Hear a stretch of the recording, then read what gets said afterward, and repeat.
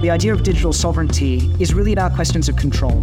Who is able to control that data and on what terms? Data spaces are a systemic approach to increase trust and sovereignty in sharing data. And no matter how much there is a desire for increased control, in reality, cooperation is absolutely essential. Hello and welcome to Insight Story, Tech Trends Unpacked for Business Leaders, the podcast that gives you the insight you need to make the right decisions about how to use tech to benefit your organisation. I'm Susie O'Neill and this is brought to you by Kaspersky, the cybersecurity specialists. This time we're asking, what is digital sovereignty and why does it matter to your business? In our increasingly interconnected world, the concept of digital sovereignty has become more and more important. It's about a nation's ability to govern and control its digital assets, data and technologies. Yet, it's also a concept that has significant implications for businesses as they navigate a landscape where data is essentially the fuel that drives everything they do. It poses important questions. Who owns and manages data? How do national regulations affect data flowing across borders? And what does that mean for data security, compliance and market access? It's about making strategic decisions on how you handle and use data that could affect future business value. So how do management teams get the info they need to make the right decisions? I'm going to be joined by two people who can give us some insights into all of this. Professor Ben Farrand is an academic whose work focuses on the intersection of policy and emerging technologies. And then Scilla Sepp is Director of Operations for My Data Global, an organisation helping to solve some of the commercial world's digital sovereignty challenges with the concept of data spaces. But let's get a bit clearer on the issues we're talking about. Hello, I am Dolly, your Insight Assistant. Dolly, just the help I need. We're talking about digital sovereignty and how it affects businesses. Can you start with a definition? Digital sovereignty is a country's jurisdiction over its digital world and its power to control its data, technology, and online space. For businesses, it means having the authority to manage their data, decide where it's kept, and who gets to use it. Why is that so important? Data is essential to businesses. A recent McKinsey Global Institute survey says data-driven organizations are 23 times more likely to acquire customers and 19 times more likely to be profitable. So I can see the importance of control, but we live in a global economy. How does that affect digital sovereignty? Different countries have different rules about data. Businesses must follow these regulations, decide where to keep data, deal with security, and pick technology partners who respect these rules. So for businesses, is this particularly about data control? Data control is significant. Businesses want to decide who can see, use, and store their data. With digital sovereignty, they have more say in this. They might need to keep data in specific places or use certain tech to meet a country's rules. Think of it as having a lock on a box. Only certain people should have the key. Okay, thank you. Is this within your data regulations to be sharing this info, your virtual key, with me here? Of course. We operate by the same rules. I have confirmed that. Oh, nice one. Thanks, Dolly. So, let's find out more about exactly what digital sovereignty means to companies operating in this increasingly digital world. Professor Ben Farrand is Professor in Law and Emerging Technologies at Newcastle University. His particular area of research is lawmaking and political processes concerning new and emerging technologies, including in the field of intellectual property. He joins me now. Hello, Ben. Hi, thank you very much for having me. So Ben, just building on some of the definitions we heard there from Dolly, and again, as a way of helping people to understand, let me pose a hypothetical. If a French company's data is stored on servers in America, which country's regulations would that be subject to? Well, that's an interesting question. Under the General Data Protection Regulation implemented by the European Union, the general principle is that if that data is about European Union citizens and there's any potentially identifying information there that could be considered as either personal data or sensitive personal data, which is a heightened category of protection, that data should be governed by the EU's laws and policies so long as that American company has some sort of activity in the European Union. Now, there have been measures, and some of your listeners may be familiar with things such as the Schrems decisions, where there have been discussions about the extent to which the United States is compliant with these principles and whether there can actually be any sharing of data with the United States on that basis. The European Union has become increasingly concerned with what happens with its data outflows. This means that if the data concerns European citizens, then the European Union's position is that that law is applicable to that data, regardless of where it's being sent to. Right. And now Insight Story, we're aimed at businesses trying to make those strategic decisions, and they don't always have the same priorities as those nations. So what do you think are the challenges for companies when it comes to operating within these frameworks? The challenge, really more than anything else, is that digital sovereignty is really a question of contemporary geopolitics. So we're seeing that there are increasing tensions between states, but there is also a level of concern over the power of big corporations as well. So if you look at the origins of the EU's digital sovereignty agenda, a lot of this is based around the concerns over the power of very big market players, particularly in the United States, which they refer to as GAFAM, which covers Google, Amazon, Facebook, Microsoft, Apple, but also in terms of Chinese companies as well. So companies such as Baidu, Alibaba, Tencent, etc. Now, it may not always be the case that the state actors and the private actors are aligned, but nevertheless, the concern is that if data is being transferred to other places, for example, regardless of the relationships that the European Union or private sector actors may have in the European Union, there may nevertheless be the impact of geopolitics and sort of national regimes, regulations, or even just policies that could have a potential detrimental impact on those European Union interests. So the idea of digital sovereignty, when applied to data, is really about questions of control. Who is able to control that data and on what terms? So corporations, particularly operating within the European Union, need to be thinking very carefully about who it is they're interacting with in other states, but also having an eye to international politics as much as just corporate reality. What is happening in the world at this point in time that could potentially shape the responses to particular countries and the companies based within them at some point in the immediate future? Companies that are really thinking internationally. So, for example, if I am running a tech firm in India and I want to start doing more trade internationally, within the business, do you think it's important, Ben, that there are people specifically dedicated to looking at data security and involved in the digital sovereignty discussions? Yes, very definitely. Generally, they need to have somebody that is aware of the General Data Protection Regulation, its requirements, and what it requires for that company to be compliant. So within the European Union and the UK, because of the implementation of the GDPR before the UK left the European Union, we have data protection officers whose positions are essentially one of data controller, where they have an idea of how exactly data should be managed, what sort of security protocols there should be over that data, the purposes for which it should and should not be used. And having somebody that is an equivalent of a data protection officer within those companies that's able to provide that sort of oversight definitely makes it easier for those companies to engage with the European Union and the companies operating inside it. And you've said in the past that the sovereignty agenda is much about international trade, it is about the technology. Can you talk a bit more about that and what that could mean for business? The issue with digital sovereignty is it goes far beyond just the purely digital. Digital sovereignty really covers the entire supply chain, from the critical raw materials that are used for producing semiconductors all the way through to the provision of cybersecurity services to end users.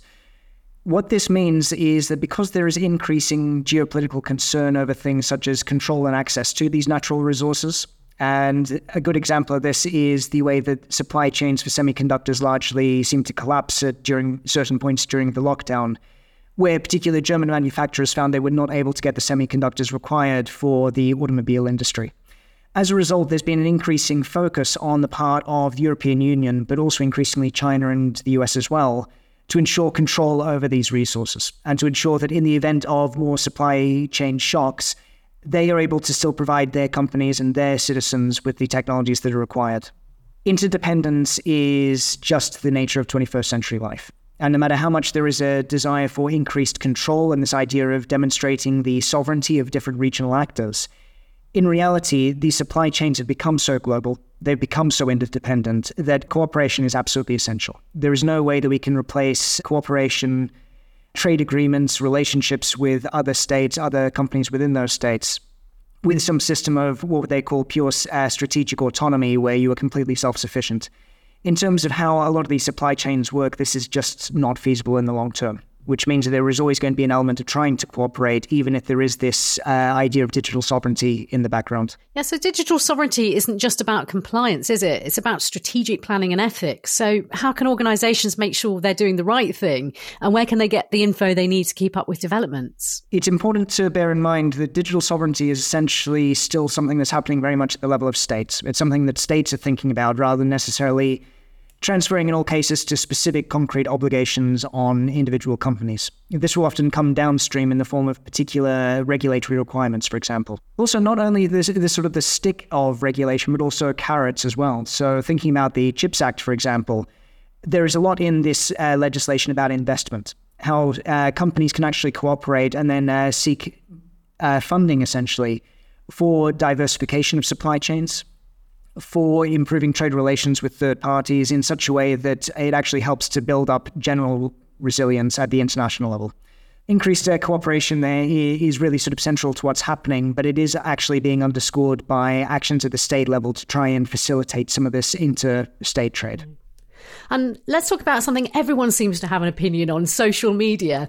And nearly every company in the world is using one of those social media platforms to communicate to their customers or prospects. But how do you actually affect what happens on platforms that you don't have any control over? That's a really, really good question. So the European Union has recently passed something called the Digital Services Act. The Digital Services Act essentially is a set of requirements placed on platforms and search engines. The European Union has made it relatively clear that this legislation applies to content on these platforms that may be considered illegal. What is required of the platforms is not that they're able to deal with every single instance, but what it is requiring is that they have systems, again, of transparency, accountability, and oversight, where they perform risk assessments and are able to demonstrate how exactly they are approaching these issues at a broad level. Now, how this is relevant to companies is that in terms of brand reputation management, there's a desire not to be associated with things that could be illegal or, in other words, unconscionable. One way that companies have been managing this is to just pull advertising completely and saying that until there is some guarantees that they can trust that there is content moderation, they're not really willing to compromise on this brand integrity and will withdraw altogether. In other instances, we've seen that fairly large corporations have moved off certain social media platforms and other to new platforms that have started. So again, this means that the effective digital sovereignty aren't necessarily coming from the regulatory side. It's actually about the fact that they do not necessarily agree with the content that's being provided, full stop. And so they're actually making a decision that is much more market-based rather than necessarily regulatory compliance-based. And in the context of social media regulation, trust is absolutely essential. If you lose the trust of your users, they will go elsewhere. If you lose the trust of regulators, they'll be much more interested in providing slightly more top-down oversight of what you are doing on that particular platform. Yeah, I see. And another hot topic that we like to talk about a lot in Insight Story is AI. And the explosion of these new AI systems has made it even more important for organizations to be really clear about safety and data ownership of data coming in and out of different tools. So what are the key things you think businesses should be thinking about here?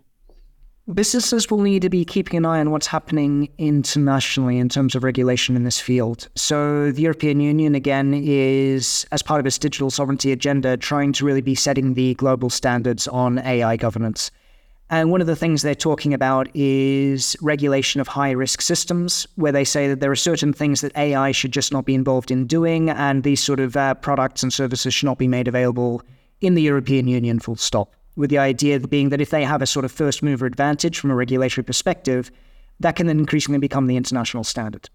So the recent AI summit that was held in Bletchley Park in the UK, called the Frontier AI Summit, that was hosted by Prime Minister Sunak, where there has actually been an agreement over particular uses of AI between 28 different states, but including all the big players in the digital sovereignty debate, such as the EU, US, China, UK, that there are certain uses of AI that require global systemic responses. And so despite the digital sovereignty agenda and the amount of competition between different states as to who sets the rules, so there you're seeing that, again, despite the discussion of digital sovereignty, there are some issues where the big players are relatively on the same page when it comes to the things where they think that the risks of non-intervention could actually be greater than losing some sort of competitive advantage against other states.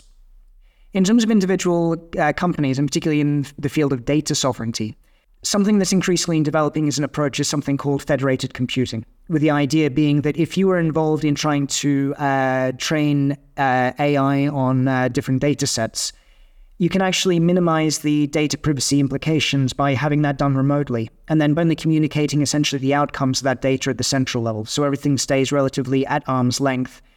So there are new technologies that are also arising as a result of these regulatory interventions that companies may be interested in pursuing further. But generative AI has all sorts of other potential implications as well, increasing questions over intellectual property and the potential for these systems to be infringing copyright, for example, through to, again, potentially data protection and security issues that arise from having massively open data sets being trained on material online, which may or may not be factually correct. Yeah, absolutely. Great discussion. And we like to conclude every episode of Insight Story with a final nugget of insight if they're taking their very first step on the journey in any project. So for a business owner or leader taking their first steps into digital sovereignty, what would your advice be to them? What's the first thing they should be thinking about? I think the first thing they should really be thinking about is, in the context of the business they operate, what sort of data are they likely to be using? What sort of data are they likely to be collecting? And where is that data likely to be going? Once they've got a fairly good idea of what that is, even if it's just at the level of writing on a piece of paper where they think the flows could be coming and going, think about the potential implications of that. Think about what security provisions you may need to put in to ensure that data is protected within your company as well as outside, as well as, again, if you're dealing with larger entities such as the European Union, what sort of regulatory compliance issues could arise? So think very much first about, why do I need this data in the first place? And this question will then help you to define every other step of that particular process. We know that using data successfully is an exceptionally powerful tool for businesses. It drives strategy, service, innovation, growth, pretty much all aspects of doing business. But using data securely, fairly, and in a way that customers can trust is not always easy. Data spaces are becoming an increasingly important way of addressing the issues involved in using customer data safely and ethically. Dolly, are you still there? I am Dolly, your Insight Assistant. Great. What is a data space? A data space is a data relationship between trusted partners who use the same standards and guidelines for data storage and sharing within one or many vertical ecosystems. That means sectors like agriculture, tourism, energy, or finance. Data is not stored centrally but at source with the members of the data space. These might be data providers, users, and intermediaries. Data spaces can be nested and overlapping. For instance, a data provider can participate in several data spaces at once. And who's doing this? This is happening all over the world, but Europe is very active in promoting data spaces. The International Data Spaces Association was founded in Germany in 2017 and regularly releases and maintains a reference architecture model. That's a software template for anyone wanting to create a data space. All right, thank you. That was quite a download. You can head back to your own private data space to rest. It sounds like this could be a way of helping businesses navigate the maze of digital rules and make sure their data is safe and authenticated. So to tell us more about data spaces, I'm joined by Scilla Sepp, Director of Operations for My Data Global, a non-profit dedicated to what they call a human-centric approach to the use of personal data. Hello, Scilla. Hello. Thank you for having me. So we heard from Ben all about the importance of data sovereignty in the use of data for businesses. Can you tell us a bit more about what your organisation is doing in this area? So I start always by reminding that data spaces are a systemic approach to increase trust and sovereignty in sharing data and using data across different organizations and even across sectors. So it's not simply a yet another technological approach to provide infrastructure for data sharing, but really a combination of business, legal, operational, functional, and technical layers to really enable that trustworthy data sharing. There are a number of different data space initiatives already existing. We know many of those initiatives from the market, like the Smart Connected Supplier Network or Catena X in the mobility sector, etc. And this is also the historical context that data spaces have spun out of industrial developments. The European data strategy and following funding programs are now financing also several data space projects in various sectors. And we at MyData are particularly involved in the horizontal project called Data Spaces Support Center, as well as then the preparatory action for the Data Space for Skills. In that context, the EU is also financing several sectoral data spaces that are preparing specifically for common European data spaces that look out for interoperability among different initiatives in that space.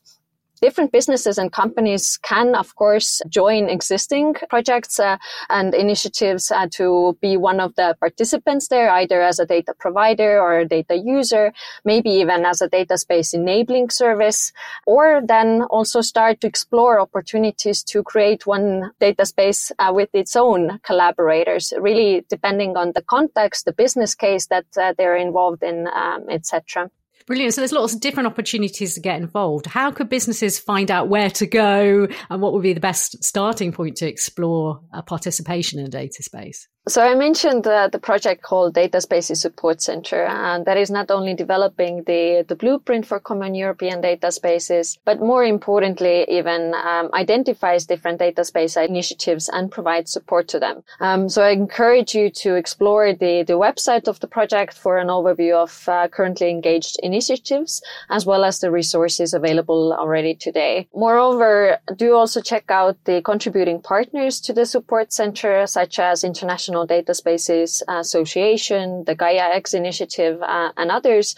And of course, reach out to also MyData Global for more insights and examples about human-centric approach to data and data spaces. Great. So lots of opportunities to get involved. Now, is it just a European Union thing, data spaces, or could businesses from other parts of the world get involved in some of these projects? So while the European data strategy sets the course for emerging data spaces, particularly in the European context, it is definitely not limited to Europe only. We're already seeing significant developments also in other regions such as Japan or the US to deploy the data spaces approach. And this is important because, as mentioned, data doesn't recognize national or regional borders, especially in today's digital economy. And it is important that data space initiatives will be able to mature enough to provide the infrastructure and necessary governance for international data sharing at scale.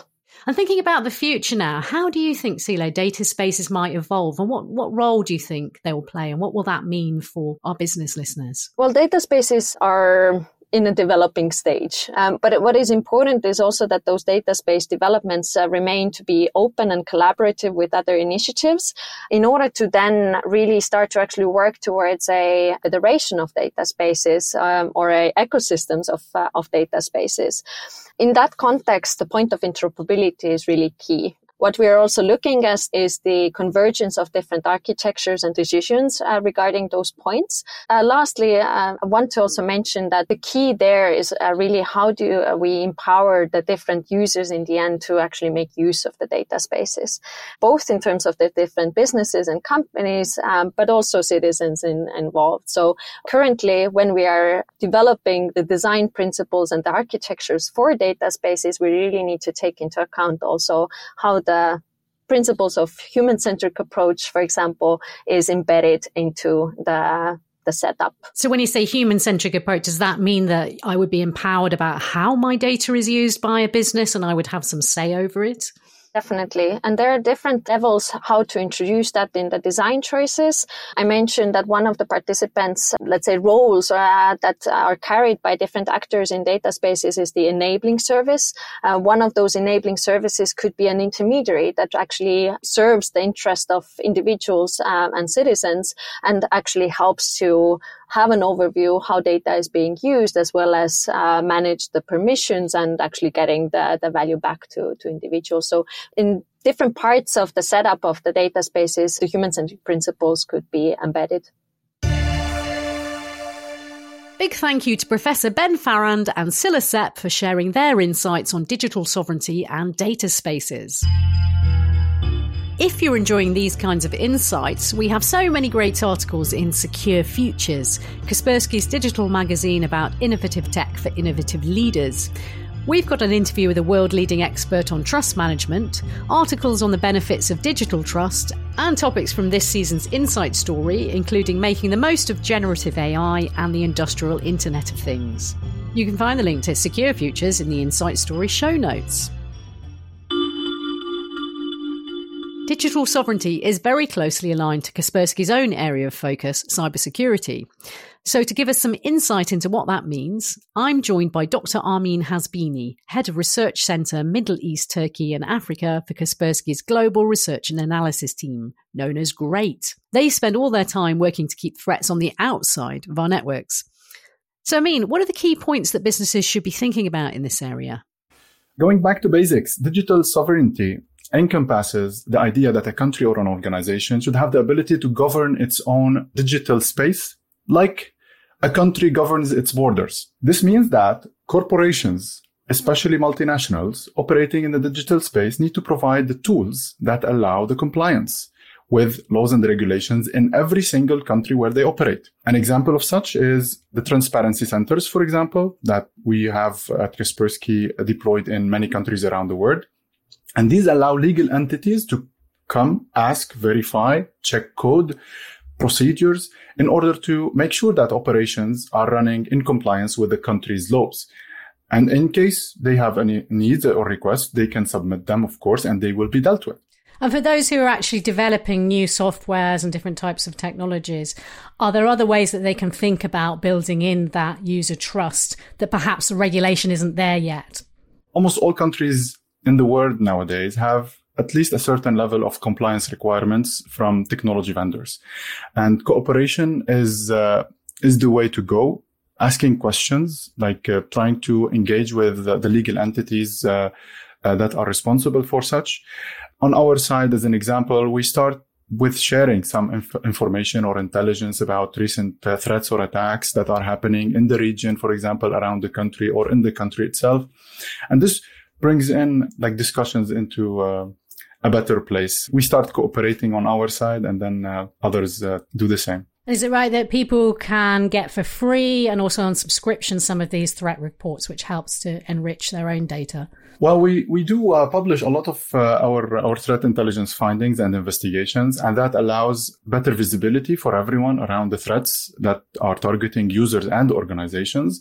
But also it allows the cybersecurity community to build on these findings and try to find the other angles for these attacks. Are there any specific digital sovereignty projects the research community is involved in that you've heard about? There are multiple initiatives that are trying to establish some kind of international conventions or agreements around the cooperation between vendors and countries, and even between vendors themselves. It's a tough challenge to have everyone agree on something, globally speaking. And we hope that to see that in the future, it would allow much better safety and much better cooperation around dealing with cyber attacks and cyber attackers. Sadly, we see a lot of attacks still happening from the same attackers. We know where they are. We know who they are sometimes. And that information is shared with law enforcement agencies. However, these people are not reachable. So if there were more global standards, which digital sovereignty is helping to build, would it actually be easier to fight cybercrime, do you think? Absolutely. It's like nuclear global agreements where countries agree on how to use nuclear energy and nuclear technology. Well, we need something like that for the cybersecurity world, because as of today, everyone has access to the internet. Everyone has access to tools that could cause damage on the internet. They can download them and try them and test them. We call them script kiddies. Without the right collaboration and cooperation around the world, there is almost no way to take down, starting from underground operations or underground groups that cooperate together to achieve hacking operations on especially bigger targets, but also on companies that operate in what we call the gray area. The gray area is a gray legal area where legal matters are not very clear. Is hacking in some cases allowed? Or is the use of certain technology or the collection of certain data from this client or this user allowed? And this is what we call the hack for hire groups that currently becoming very trendy. Thank you very much to Amin. An important way to secure data and increase customer trust happens at the design stage. Consider security at the core of your technology to make it harder and less profitable for criminals to attack. This is security by design, also known as cyber immunity. Kaspersky has cyber immune solutions for protecting connected cars, industrial manufacturing, smart cities and more. There's a handy video explaining more about this new way of thinking about security. We'll drop the link in the show notes so you can watch it.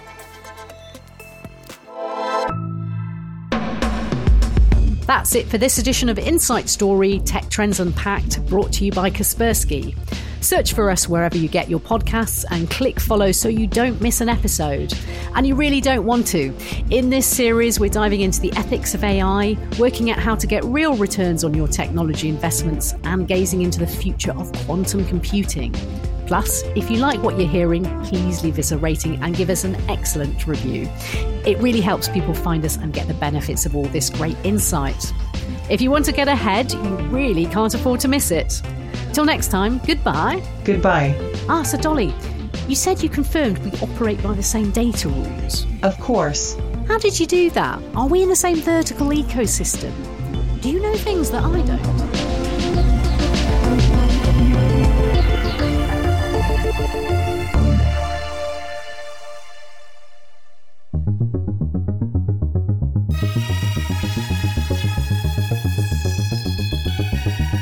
Hi Insight Story listeners, Ghislaine Boddington here. Are you ready for an immersive journey through the past, present and future of the technologies that shape our world? Look no further than the second season of the award-winning podcast From Tomorrow Unlocked by Kaspersky, where we bring together global experts to delve into the latest advancements and trends. Across Season 2, we cover a range of fascinating topics, including women in gaming, the ever-growing prevalence of data in and out of the home in telegram to telepresence, the metaverse, the concepts of extended self and digital health in Extended Self, Our Future Digital Twins, and the world of cyborg and embedded technologies in Cyborg Shifts. We also celebrate the contributions of women in STEM and discuss the need for greater representation in the field. Whether you're interested in digital well-being or the latest innovations, Fast Forward has got you covered. So why wait?